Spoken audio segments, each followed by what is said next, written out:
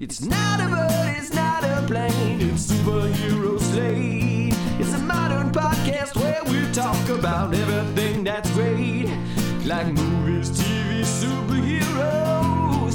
It's Superhero Slate. Oh yeah. Hello everyone and welcome to Superhero Slate, the show where we run down the latest superhero entertainment news. We love TV, movies, superheroes, and Mother Nature, so please spare me. So let's talk it all out. My name is Chris Dillard. And my name is Mike Royer. And this week we're reviewing Hurricane Blue Beetle. Mm-hmm. It's more like a light sprinkling. It's technically Tropical Storm Blue Beetle. Tropical Storm Blue Beetle. Okay, great. Okay, well then hopefully we don't get upgraded to hurricane status. But yes, we are reviewing Blue Beetle. Ahsoka gets moved up 6 hours, which means actually a whole day for most people. So we're going to talk about what this means later. Scott Pilgrim returns to the zeitgeist after 13 years of. For me, Chris, it never left. Yeah, it never. It's so weird to me because I don't know when's the last time it's been published. Like the last episode was finished 25 years or 15 years ago, more. I don't know, but anyway, we got Scott Pilgrim news, and you're gonna love it and more. Yeah, and like I alluded to in the opening, like the last couple weeks on the podcast, I've been like battling the Southern California heat. Now I'm battling not exactly the opposite because it's not necessarily cold, but it's wet. It's raining outside. I'm looking right out my window right now, not just because it's a nice view, but also just strategically for safety. The winds are supposed to pick up here at some point tonight, tomorrow. We're going to be getting some pretty big gusts between like 40, 50 miles an hour. There's a lot of rain.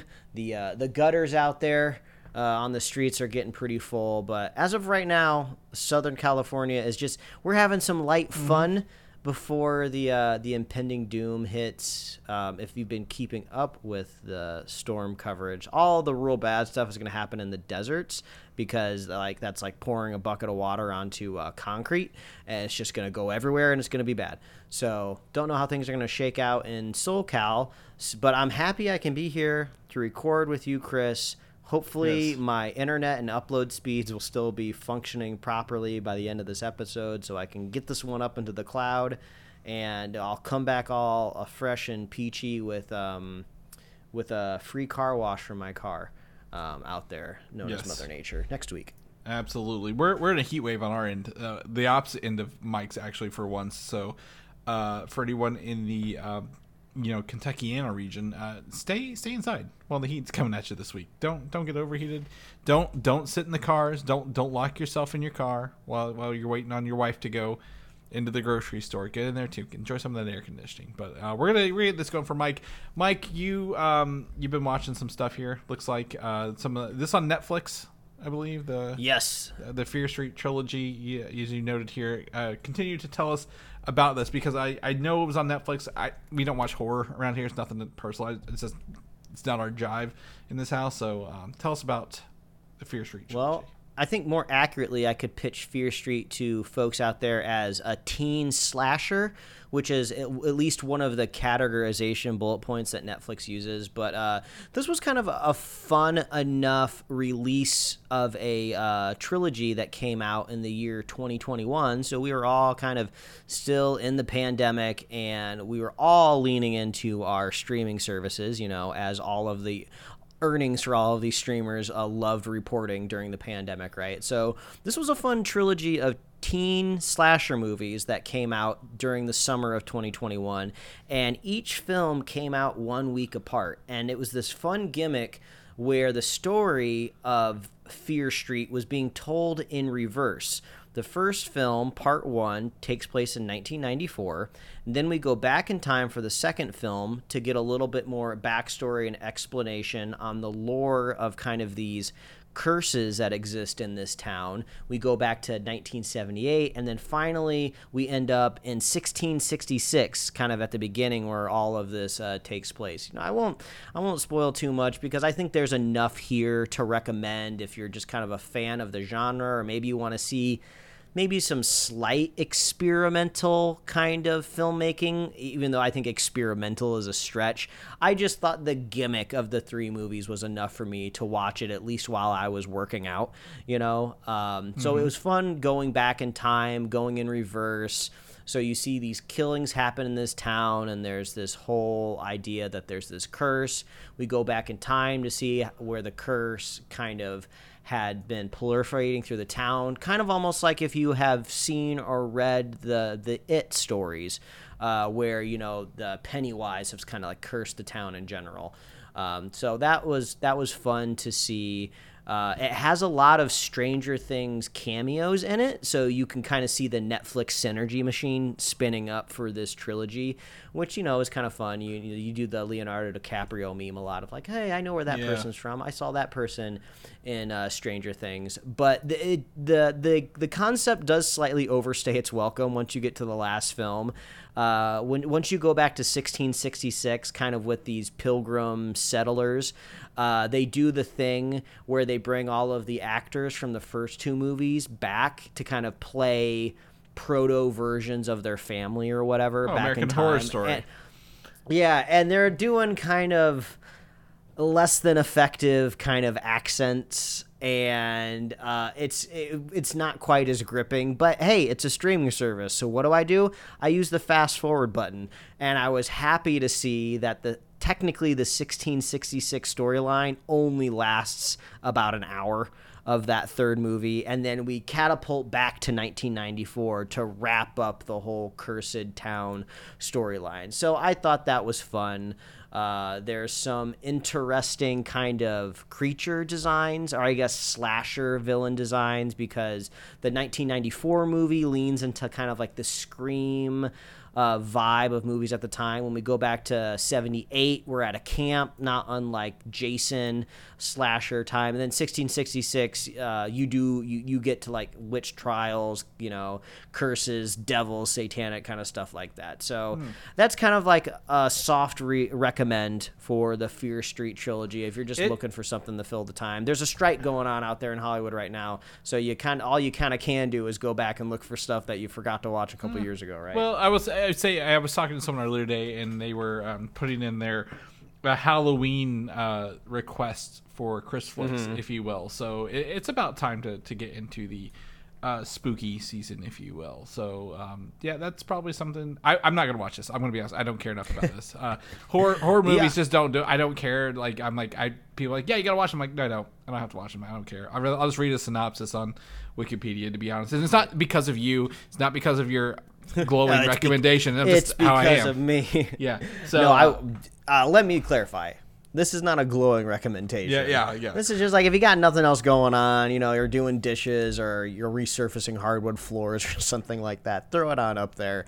Yeah. It's just kind of fun. You know, you could easily see this kind of being broken apart, and maybe it would have just been a season of a TV show. But, you know, TVs are all the rage now on streaming. You know, it's just kind of fun to see a trilogy drop all in 1 month. But that was Fear Street. That's what I watched. But and then you are 6 years late to this one. No, I'm kidding. Did you have not quite 6 years late, Chris? As the audience may or may not know, you were very, very kind a few years ago, and you sent me a PlayStation VR that I don't even remember how you ended up getting it. It was secondhand and it was affordable, but I wanted to get Mike in on this because we needed it. Yes, he wanted to experience VR as I had. He wanted to give me a taste. And one thing that I was able to do with the PlayStation VR, the first version back in the day, I was able to play Beat Saber, which is fun, but also it was a little bit of hassle to do in kind of like a party environment on that PlayStation VR. Those cords really ruined that experience. The cords are in the way. It's a hassle to kind of set up your virtual boundary and to switch off the headset and give it to other people so they can figure it out. But this is my long-winded way of saying I recently just acquired a MetaQuest 2, which is a standalone VR headset, no wires involved. You know, the controllers were actually designed to go with the headset, unlike the PSVR 1, which was those old Move controllers, right? So the resolution's better on the screen. You got more fidelities with the controller. So it's like, hey, I think it's time to get back in the Beat Saber. Me and my wife had a fun time. She was really getting into it more than I would, And then we decided, like, oh, since we're leaning into this a bit more, we're not really being an experimental VR headset. We let's just go ahead and start buying some music packs, right? And I feel like that's when the fun of Beat Saber really comes out. Because if you just download vanilla Beat Saber, if you will, you just get a lot of like electronic, like kind of party dance music. It's very custom songs. Like they like, we don't want to license music yet. We want to put this in here in proof of concept. And then they started licensing music once the popularity took off, and that's where the fun happens. Yeah, so we bought Panic at the Disco, we bought Queen, Linkin Park, Lizzo. So we were just vibing to all of these songs that we really, really like. There's a couple other music packs on there that I wouldn't mind There's a getting. Linkin Park one in there. There's a couple, just like maybe not artist, but there's some that are like mix and match artists. Yeah, there's like a general kind of like rock one. That there's a couple ones in there that would be like Freebirds on one of them. That's like an 8-minute song. I might have to maybe I'll just buy that one individually. I don't know. So been having a fun time with Beat Saber, but also like my wife noticed, she was like, oh, this is just like a workout. Like, you know, we only played it like once or twice on the PSVR, but we were able to lean into it a little bit more. Like, this is a freaking workout for sure. Like, you could totally just incorporate this into your normal cardio that you do and have a lot of fun. So that's I mean, I'll be honest. That's kind of what I do with mine. You know, whenever I get to work from home, you don't want to do that in the office because you look weird. But what Mike knows about, and other people may know, there is a way to download songs. Well, it's not like a built-in feature, but people have crafted their own songs or taken other songs and like made them into Beat Saber stuff, or like insane stuff. And that is like, again, if I want to teach people to VR, or I have it out because I'm playing with it or with something else, and they see it like, oh, can I try? I'm like, yes. Let me put you in Beat Saber because it's the easiest game to learn. Everybody has fun with it. And then once you open up your library to lots of genres and lots of different music, a lot of people start to have fun with it, right? Because there's so much to do.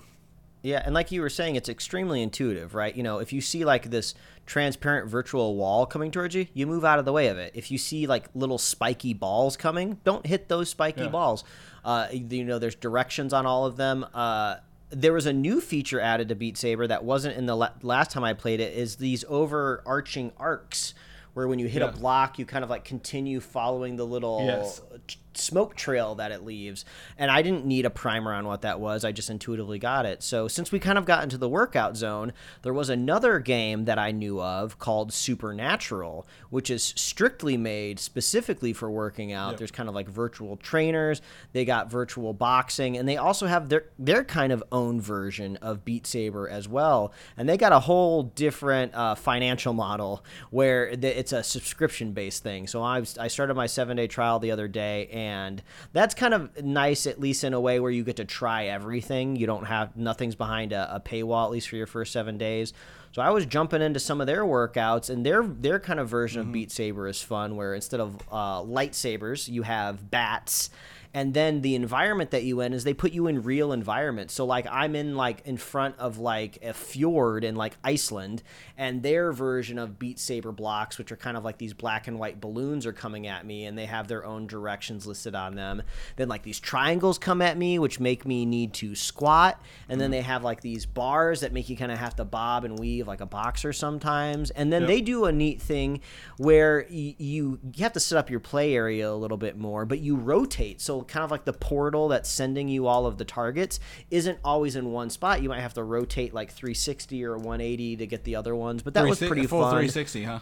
Yeah, and I don't, Chris, I wouldn't be shocked if you have played this already, but if you haven't, I noticed they've licensed Disney songs that you can do this to. I was in the Encanto playlist yesterday, doing some stuff, and they take a different approach also to it, where there's no pass or fail, so you don't get the kind of antagonizing kind of noise if you miss a block like you do in Beat Saber. They kind of just encourage you, like, hey, this is working out. If you miss a balloon or something, like, no big deal. We're just trying to get you working up a sweat. Yeah. So yeah, I might try to clear out maybe a little bit more of a workout area for this one in the future. But that's just my experience with the VR headset over this weekend. Yeah, it's great. The only thing I would say, the other game I would add, I wish all games had free trials on Oculus because you just never know. But it's called Audica, Audica, and it's Beat Saber with guns.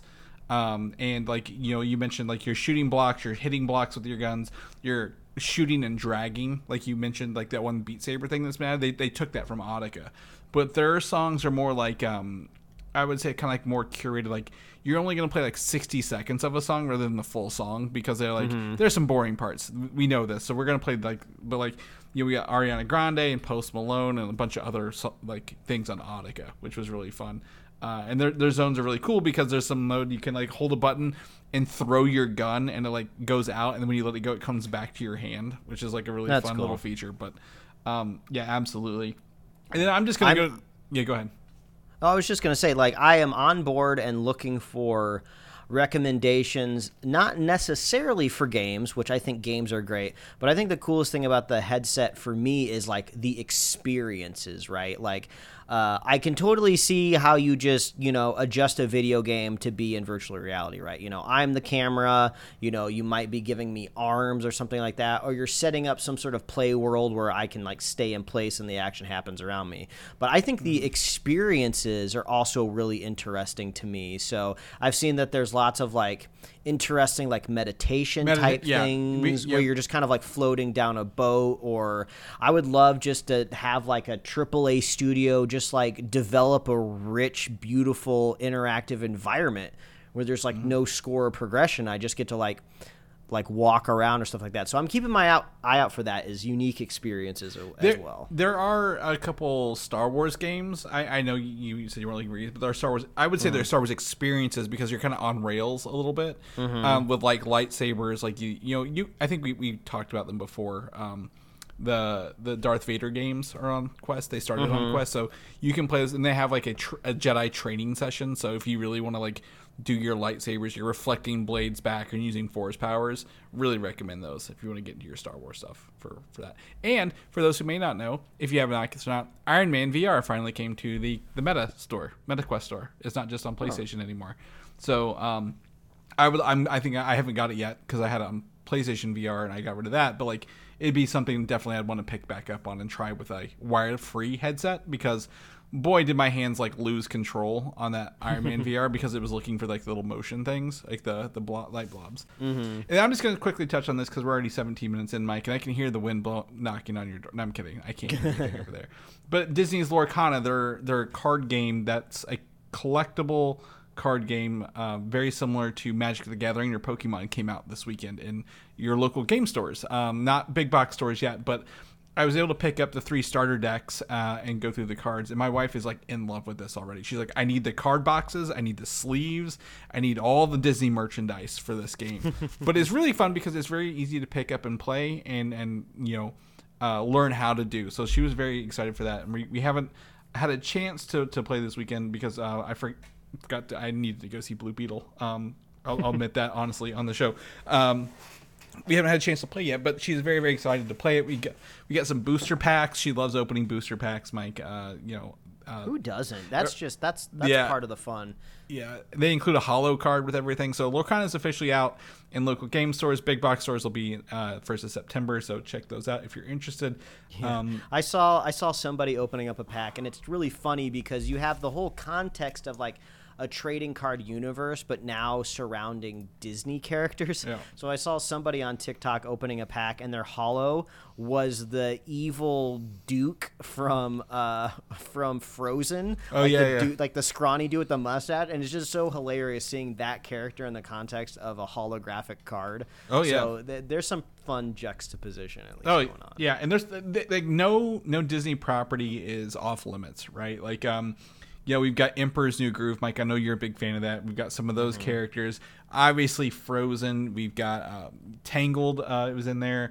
I was trying to think. just all literally like Lion King all over the place. Aladdin.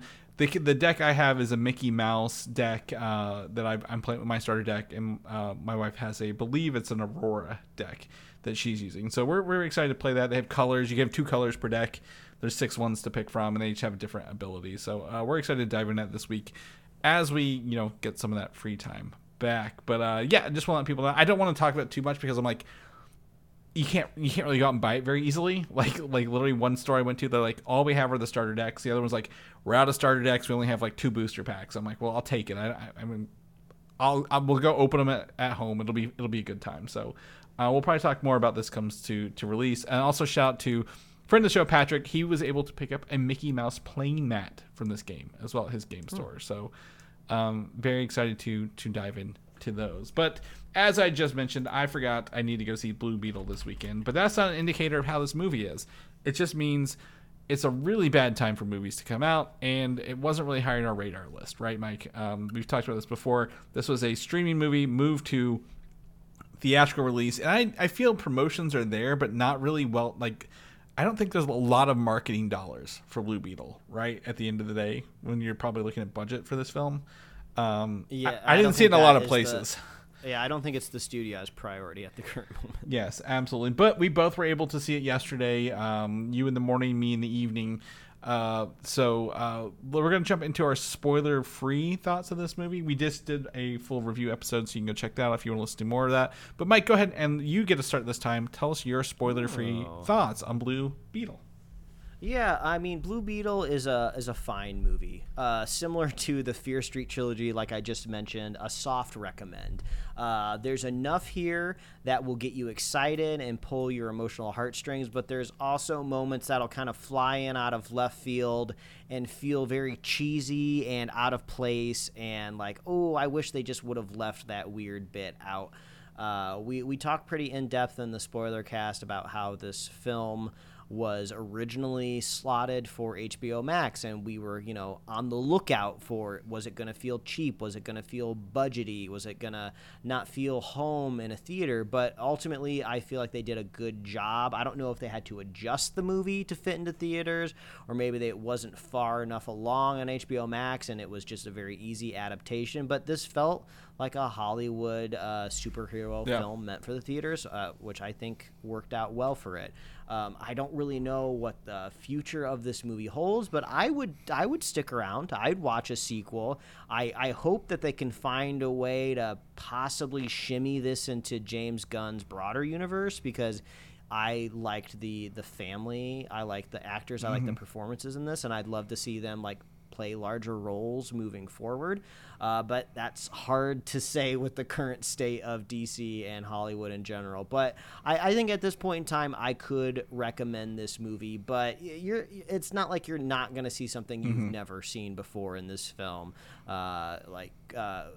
Chris mentioned before in our review, you got notes of Iron Man 2 going on here. Why not throw in Iron Man 1? Oh. Maybe a little bit of Spider-Man as well. Spider-Man, Ant-Man, anything really. Oh yeah, Ant-Man for sure. And also, I feel like I didn't bring this up in our review, but I think the trailers do a disservice to the point of they're showing too much. I thought there was some fun reveals that I would have liked to be surprised by that, we kind of just end up seeing in the trailers. So, if you got family out there, that have no idea what they're in for, haven't seen anything out there online, go check it out. I can recommend Blue Beetle. Yeah. I think my stance is the same thing, right? Like this is out of the 3 DC movies I've seen this year. I've had probably the most fun at this one, if I'm going to be honest. Like more so than Shazam 2, more than The Flash.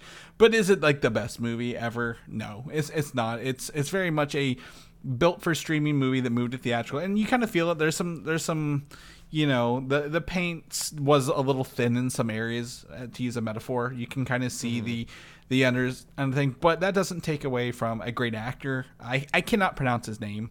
It's XOLO. I believe it's just Zolo. Zolo. Okay. Either way, I believe he is a great actor. His family, the family connection, as Mike mentioned, is really strong in this. It really kind of pulls everything forward and adds a really good connection to everything that a lot of other movies just kind of would gloss over, right? They would focus on the other parts and less of this. This is really where the movie shines, I feel, and really comes out the most. The Blue Beetle suit, despite what I may originally have thought, it looked pretty good on screen. I think they really finished off. They polished off. There's some really solid action scenes. There are some other really fun moments throughout this, but again, barely anything that feels new. At the end of the day, it feels like, hey, this looks familiar. It may be equally on par with something that's done before. But the second one is obviously looked less down or looked more down upon because it was second to get that done. So, that's fine. But there are some really cool moments. It really nails, we come back to the vibe of this character, the culture. It's all there. Like, it really nails that without it focusing too much on being a superhero movie. It just happens to be there along the way. I'm a little more optimistic on where they could piece this into the future simply because of how they've presented this character, the origin of the powers and abilities. So I think there's a lot of opportunities. However, even Aquaman coming out this year, I don't think any DC movie this year will be a considered success, if you will. I'm already doubting Aquaman ahead of time, Mike. I don't know if you feel the same way or not, but I feel like, this is not a box office, groundbreaking movie, but it wasn't built to be that way. It wasn't expensed to be that way. So it's doing just fine. But I think it's still, again, of the three, the most fun I've had at the theater this year. So, soft recommend if you've not. I've yet to catch Barbie, Mike. I will admit this. So I need to go see that next.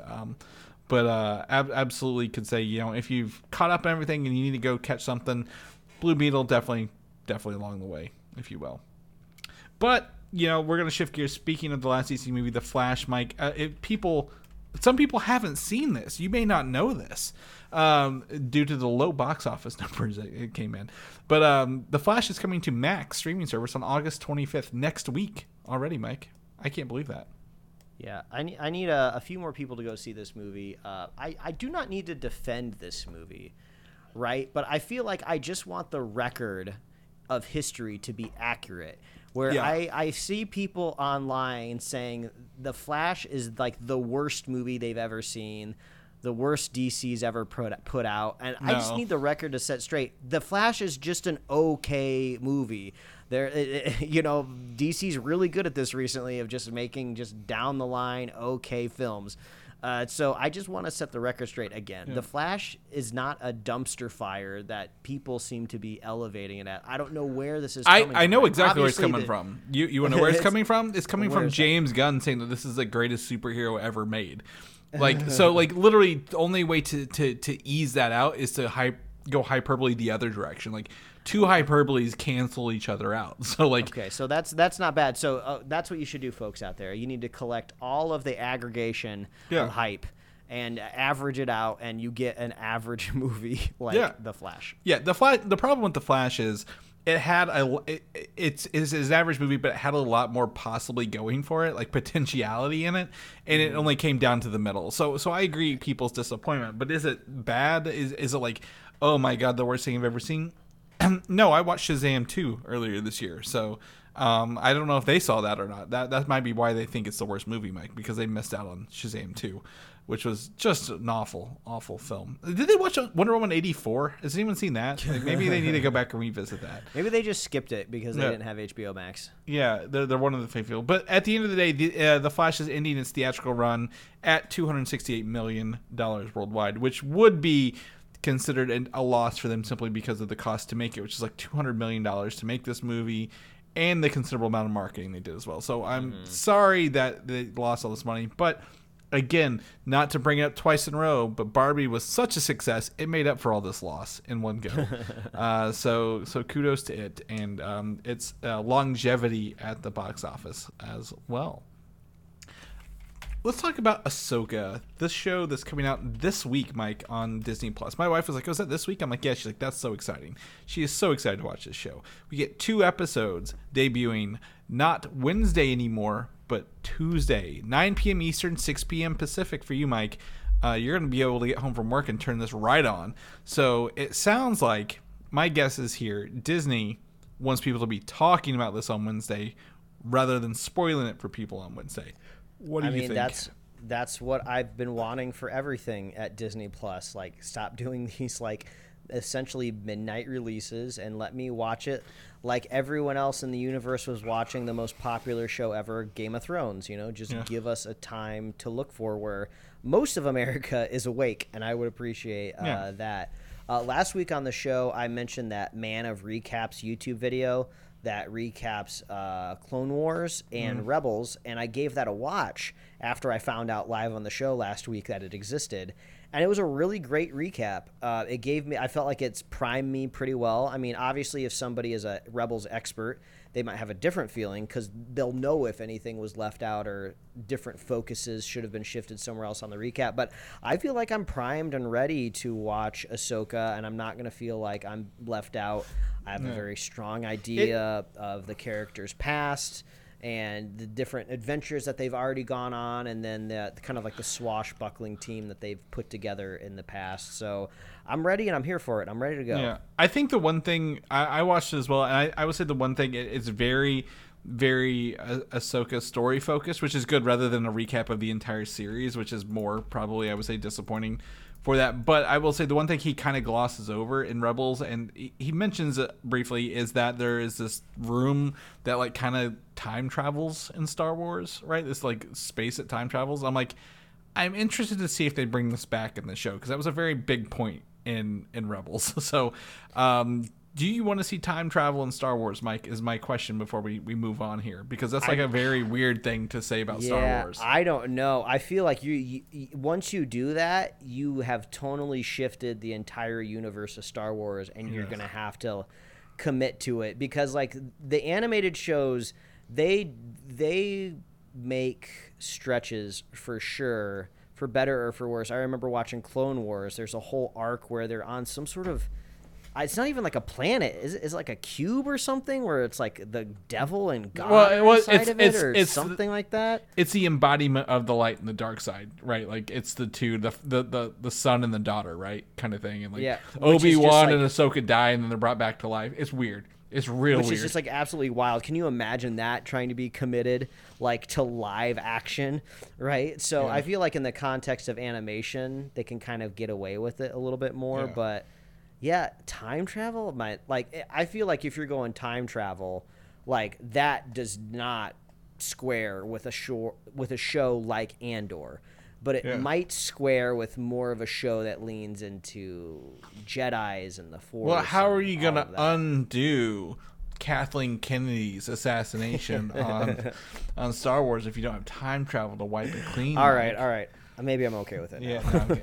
But yeah, so anyway, that's a big focus of it. So we'll see if they pull any of this into that as well. But yes, so Tuesday, 9 p.m. Eastern, 6 p.m. Pacific, you can catch this on Disney Plus if the system doesn't crash from everyone trying to watch it.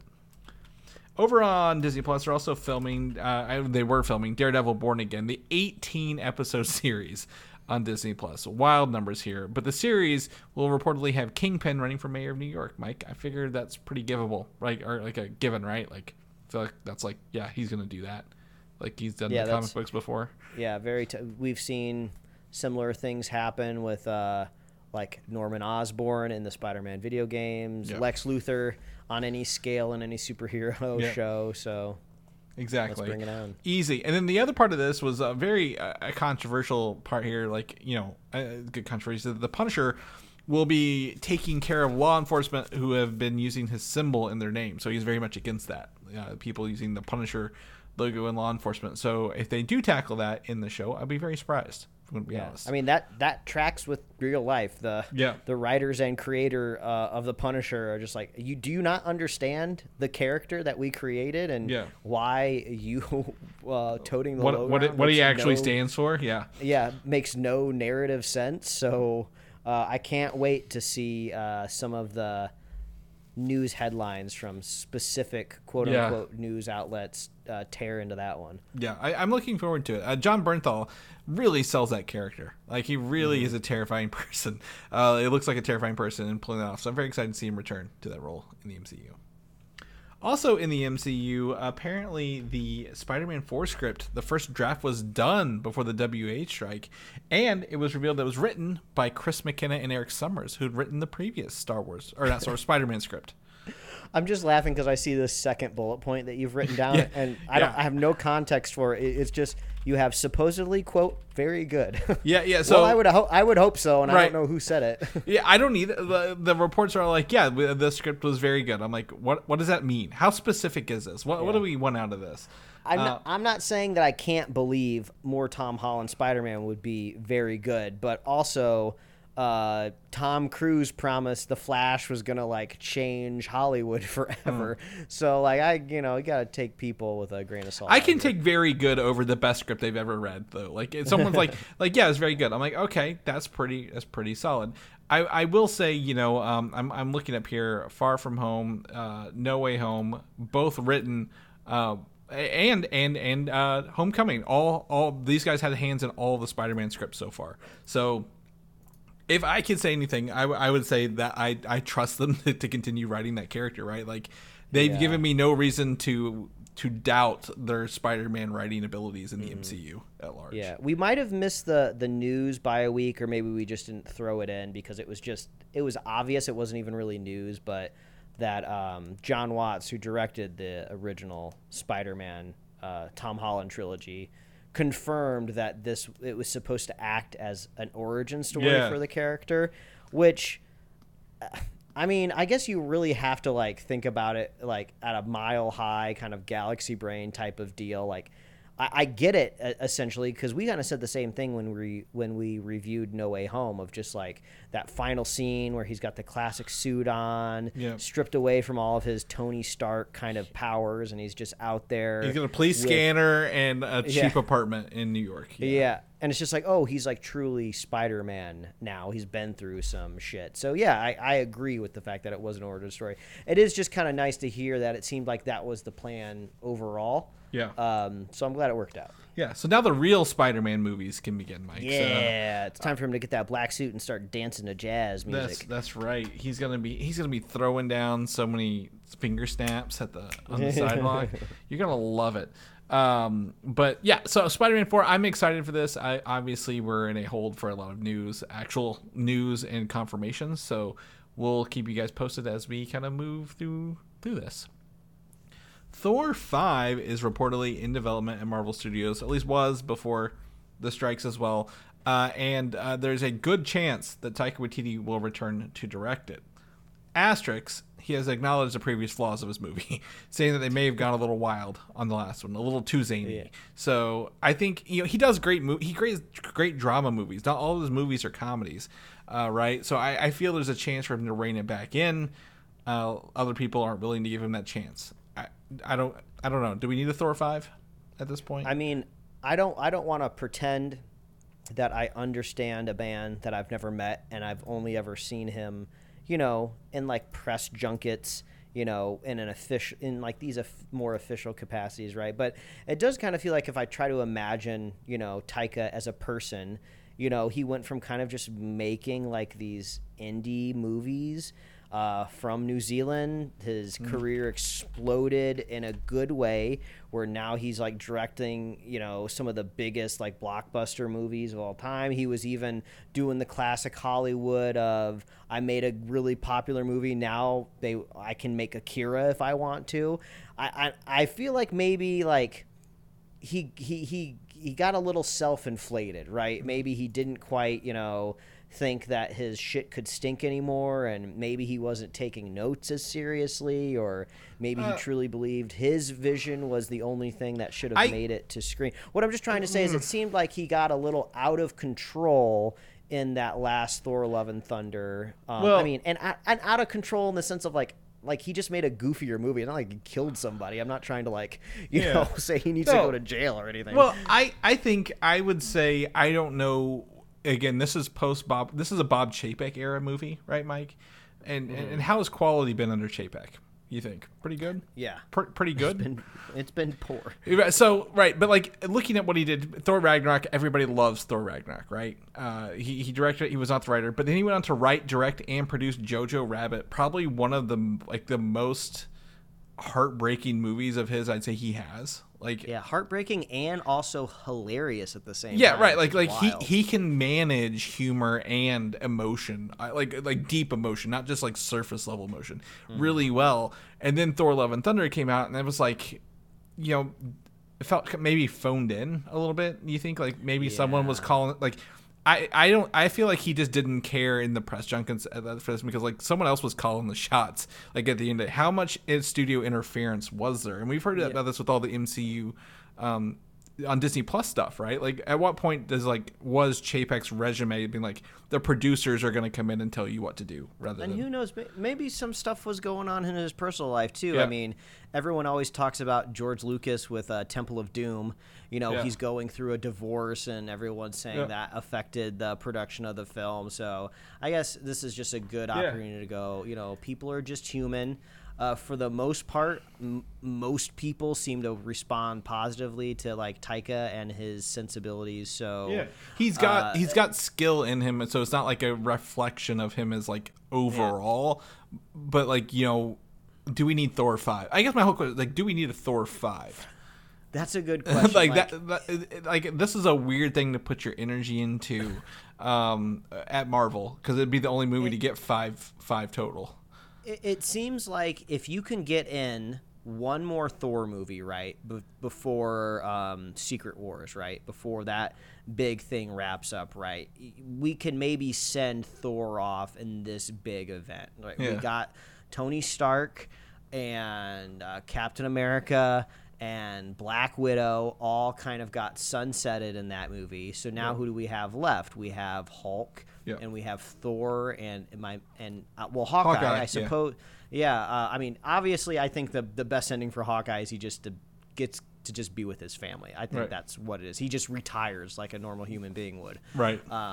But yeah, if we can maybe get Thor and Hulk to kind of like ride off into the sunset in whatever version that is in Secret Wars, I think, yes, we can slip one more Thor movie in there before all that. And I think there's an opportunity, Thor: Love and Thunder really squandered the idea of pantheons and gods, right? Like really squandered that ability. I would love to see this kind of maybe go back to that a little bit, like a little like what are gods? Why are the pantheons? Like, what do they do? Like, really dive into the mythologies and like what is the actual ramifications for killing Zeus? I mean, that should hold more weight. He didn't die. He didn't die. He's at the end. Oh yeah, he is at the end. Because he's got Ted Lasso, dude. Yeah, we got to see Hercules. That's right. Yeah. But at the same time, like what is I guess being an outlawed god, if you will. I don't know. It's all over the goddamn place because I'm like, that doesn't sound very fun either. Like we need if you're gonna do Thor 5, do a good story. And like you said, Chris Hemsworth, he would do it forever. But he probably wants to go out on a good note in Secret Wars. So let's look forward to that. But speaking of Avengers Secret Wars, I got news for that. Apparently, as we've reported for the past what feels like a year, they are setting up an all-new, all-different MCU after Secret Wars, which is what Marvel Comics used as a phrase to sell their comic books in 2012. It wasn't a reboot. It was just a shift around of how different creators, different writers, different team-ups, really, in the universes. This is where Jonathan Hickman got his start, who literally is based, all these movies have been based on his stuff, right? So that would be interesting to me, dude. All new, all different MCU. You jettison the history, right? You don't have to watch anything before this. You can start here, start today, and move forward. I think that would be fantastic. Yeah, I mean, we've talked about this before in the past about how this could be a possible way forward.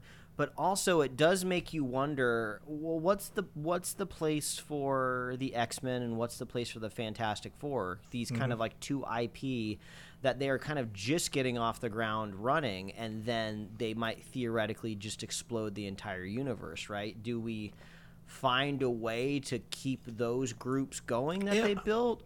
Or are they just gonna like kind of bring back a bunch of like James Marsden, Hugh Jackman style X-Men for Secret Wars, and then just kill them all off, and then start everything over in a rebooted universe? As we've talked about, the Fantastic Four is probably going to be set in the 60s, right? Or 70s, and then sit forward. So if they're the 60s and 70s, then they're in Secret Wars, and then they get a kickoff in modern time, in this all different. I think that's fine, right? Like, you don't need another movie in between. Like, they start off, they're existing, they're going. You can go watch their origin movie if you want to, but you don't have to. I guess it just depends. It just depends on what kind of comic book reset are they kind of maybe alluding to. Are they thinking brand new, start fresh, or some characters carry over, have previous knowledge, but have to adjust to a new life and like a new universe? The way Secret Wars, the last issue or the last run of Secret Wars ended, it was a merging of everything into one like regular Earth, not a like DC, like a DC does Earth Prime, right? Marvel had like an Earth like kind of Prime, and there were no multiverses, there were no other things. So I would love to think that it's some character like they carry over, and if you watch the historical thing, you're like, oh, I understand this, but like they also don't need to drag you down with exposition of who characters are, right? Because like, now 2027 when this lands, Marvel characters, those are like household names, right? Like your kids grow up knowing that. You don't have to explain who they are. They just kind of kick off and they're going down in the movie. So I don't know, but I think this is a good. I think if this is true and they're able to pull it off and they're able to streamline things and get back to quality, as they've mentioned multiple times the past 6 months, that would be good for everybody, right? Like a return to quality, a return to simplicity, event filmmaking kind of stuff. So we'll cross our fingers, and obviously we'll keep reporting back. No, we're not here next week. Have you heard the Doctor Strange stuff about Doctor Strange 3 being an incursion-based movie, where like he is the evilness that they're trying to fight because he's caused the incursions on accident? No, I haven't heard that. I haven't heard that rumor floating around. It's a rumor. Again, I don't focus on too much, but like Doctor Strange seems to be a big. Doctor Strange 3 will be here before Secret Wars, but they'll be pulling a lot of Jonathan Hickman's New Avengers stuff into that movie to show like other worlds. So I don't know. I'm excited for this stuff because I like Hickman's things, but I really want them to do it well, rather than just, as we said with Secret Invasion, borrow the name and then do something completely off-brand, if you will. Just real quick, let's touch on this. I don't know, did you see this Rick and Morty music video thing that came out this week? Like a season 7 music video preview? Yeah, it's kind of like a teaser trailer for like the a recap, season, if you will. Because like all that stuff's there. I was a little confused because I'm not caught up on Rick and Morty episodically. Yeah. I am caught up on it dramatically with the goings-on of the voice cast and everything. I started following a very popular choice for the replacement for Roiland because this guy is just an amazing duplicate for his voice, and he ultimately said, like the other week on Twitter, listen guys, they didn't call me, thanks for all the support, but I'm gonna stop thinking about this. It's been taking up a lot of my mental bandwidth, wondering, is my life going to categorically change from just somebody on TikTok who's been able to do a good Rick and Morty to somebody that does it professionally. So what I'm trying to get at here, Chris, is at the very end of this music video, we do get to hear Rick talk to Morty. But is that from the that's from the last season? That is from the last season. So everything in this music video preview is essentially a recap, if you will, of the previous seasons, catching up to where we ended. Literally the ending of like they're going to make it their job to hunt down this Rick Prime, if you will. But the thing is, again, the confirmation here that they're not even giving us a little hint to is that they will use sound-alikes for Roiland's characters, including the title characters Rick and Morty, exactly the opposite direction as the show Solar Opposites, where they recast the main character with Dan Stevens because he got hit in the head or something, and now he talks with a British accent. Or it was like a dart to the neck or something changed his voice, to where he was British. So like they're not they're not addressing it like Solar Opposites did with a new person. They're literally doing, recasting it and maintaining. So I'm excited to watch more in here. I've heard the working conditions are better on the shows. But I wasn't around for anything. And as stated, Roiland has been, I wouldn't say exonerated, but he's not been charged or tried with anything of his crime. So again, innocent until proven guilty. Or I guess innocent because he was proven innocent. So I think say it's anything, more but like his reputation is already gone.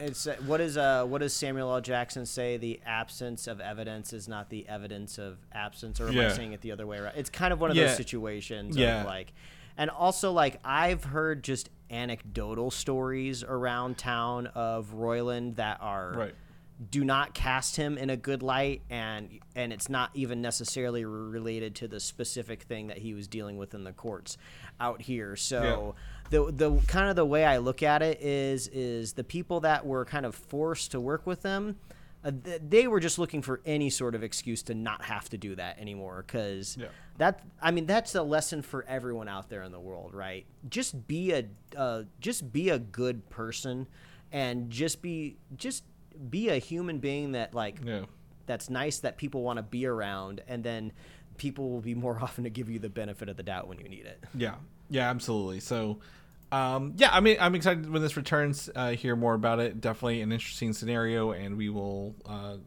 we'll recap whenever they make some announcements down the road. Lastly, Mike, this is in here for you because I know you're very excited for it, and that is the trailer trailer for Scott Pilgrim Takes Off, the upcoming anime for Netflix coming out this November. So obviously we've talked about this before. The voice cast from the 2010 movie returns to voice their characters again for this anime adaptation of Scott Pilgrim. Yeah, it's star-studded, and also I feel like maybe the press releases and official documentation might be referring to it as an anime, but it's really just an animated version of the Scott Pilgrim graphic novels, which obviously draw inspiration from like video games and nerdy culture, and I'm sure anime and manga as well. But yeah, it's just like visually don't think of anime, just think of the graphic novel just put to 12 to 24 frames a second. Either way, I mean they say it's an anime and it's done by a Japanese company. Which one is it? I just had this pulled up because I don't know. Sorry, I forget what the company is. I'll figure it out here in a minute. Oh, Science Saru. Yeah, I mean, I guess technically, if you look at it through that lens, if it's being animated by a Japanese company, I guess DNA genetically it is anime. But traditionally, when people hear anime, they think of a specific. It's not style. To reference the literally Rick and Morty. Rick and Morty has an anime that is done in a, like a Bleach style anime, right, or something of like a of a Gundam style anime, and this is more, the guy who did this, who drew Scott Pilgrim, literally took was it like How to Draw Anime for Nerds or something book that he took and drew this for. So Brian Lee O'Malley is great. I've been following him on social media for a while. But this is all splitting hairs to the fact of this trailer is awesome. If you like Scott Pilgrim, especially if you like Edgar Wright's movie adaptation of it, you're just getting the marriage of both worlds here perfectly. The voice cast is returning, all of everyone's returning. Even Chris Evans. I don't think that there's a big gap left out of they couldn't get Allison or Brie Larson or whatever. I think they got her as well. So I think this is really cool, exciting. I was frame by framing on this trailer because I was oh, this looks so cool.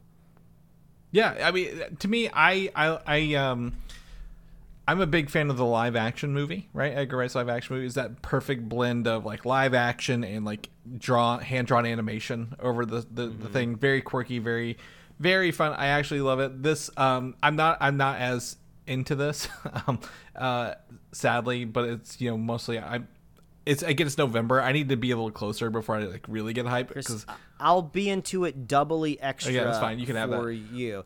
I mean, it's hard to say if it's gonna capture the same kind of nostalgia that I have for Scott Pilgrim back in the day, because I think like a lot of people out there in the world, they came to Scott Pilgrim through Edgar Wright's movie like I did, and then you branch out and you start to go and investigate the source material, right? So that might be a bit of a challenge of like, well, how do you live up to the live action that brought in a lot of this audience, and then, you know, thread the needle for the OG fans, right? That might be hard to do.